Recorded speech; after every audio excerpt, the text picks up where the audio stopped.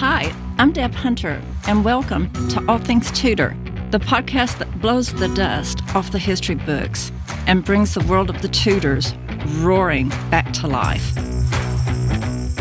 Each episode will bring you awesome guests and topics, stories, and revelations. The power, the sex, the scandals, the romance, and the ruthlessness. So join me, and together we'll pull back the curtain and discover the real lives of the Tudors. Hi, and welcome to All Things Tudor. I'm Deb Hunter, and today on our Tudor 10, we have Meilan Sully visiting again to talk a little about Mary, Queen of Scots. So welcome, Meilan. How are you? I'm doing well. Thank you. Excited to be here. I appreciate you coming on the show a few weeks ago and discussing Mary, Queen of Scots so well. That was so brilliant. And I just wanted to take a few minutes of your time today and find out 10 things about Mary, Queen of Scots that you have discovered in your research that have absolutely blown your mind. Definitely. I think a lot of these are actually, centered around numbers. I've tried to organize them chronologically. But number one, Mary became queen when she was just 6 days old. Her father, James V, had been killed in battle. So, she really was a queen for pretty much the entirety of her life. Number two, even though she was the Queen of Scotland, she spent her formative years in France. She moved there when she was about 5 years old and was there until her husband, Francis I, died.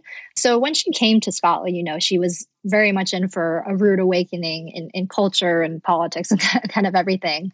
Number three, Mary stood almost 6 feet tall, which, when you think about the average height at the time for women being probably about 5'4", 5'5", was just, she really did tower over her subjects in quite a literal sense.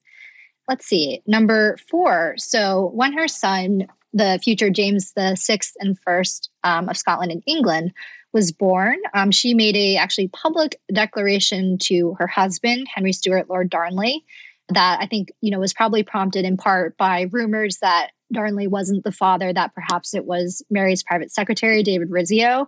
So what she said to Darnley was, "For he is so much your own son that I fear it will be the worse for him hereafter," which was just sort of a great, dig at Darnley, saying, yes, he is your son, but, he's going to suffer for it. Let's see. Number five. So Mary had a really strong love of golf. She visited St. Andrews, actually, which is, sort of the home of golf. And so this was something that actually drew harsh criticism after the murder of her husband, Darnley, because she was so keen on the game that she actually played around just a few days after he was assassinated. And so this was seen as sort of an example of her cold-bloodedness and maybe that she had played some part in his murder. So, after Mary marries the Earl of Bothwell, who, is her third husband, who was accused of murdering Darnley and probably was very involved in that. There were pamphlets that were published about them that characterized Mary as a mermaid. So that's sort of a symbol of prostitution and harlotry at the time.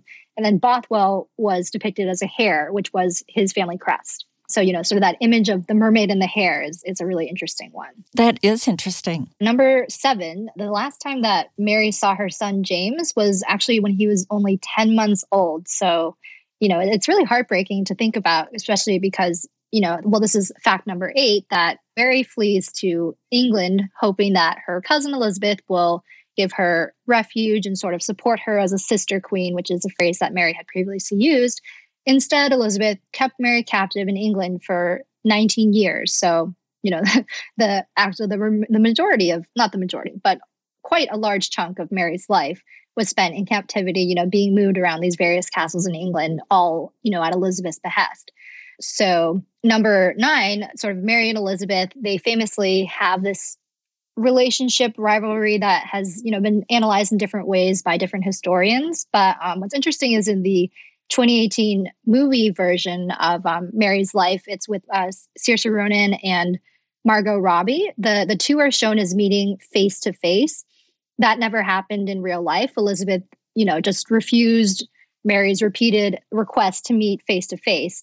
But while Mary and Elizabeth never met face-to-face, Mary and William Cecil, who was Elizabeth's top advisor, sort of the man who his spy networks and everything, he was very much, he had a large hand in the ruling of the country. So Mary and Cecil eventually did meet. And when they met, she told him, "I see you are my enemy," which, is quite accurate because a lot of the events that had happened prior to her captivity and also, while she was in captivity were things that were really engineered by Cecil behind the scenes rather than, driven more so by Elizabeth, who was very prone to indecision and sort of vacillating between options. Cecil was the one who kind of came up with the plan and executed it without hesitation. And the final one is, Mary was famously beheaded, sanctioned by Elizabeth. And it took 3 blows of the axe to behead her, which, must have been just a miserable death. And she was heard, I think, to say like, "Oh God," after one of the strikes. But, compared to Anne Boleyn, she had this expert swordsman who came in from Calais and, struck off her head with one strike, as opposed to Mary, who just has an axeman and really, quite suffers during her execution and during her final moments. Yeah, that's horrible. Part of the cruelty of the era, unfortunately. Mm-hmm. And you have just blown my mind. So thank you for those 10. And once again, please come back at any time. You are more than welcome to All Things Tudor. And we're glad you stopped by today. Yeah, thank you so much. You've been listening to All Things Tudor.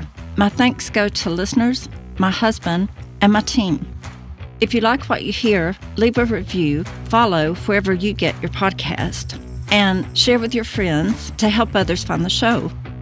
Join the All Things Tudor Facebook community to connect with tens of thousands of Tudor history lovers.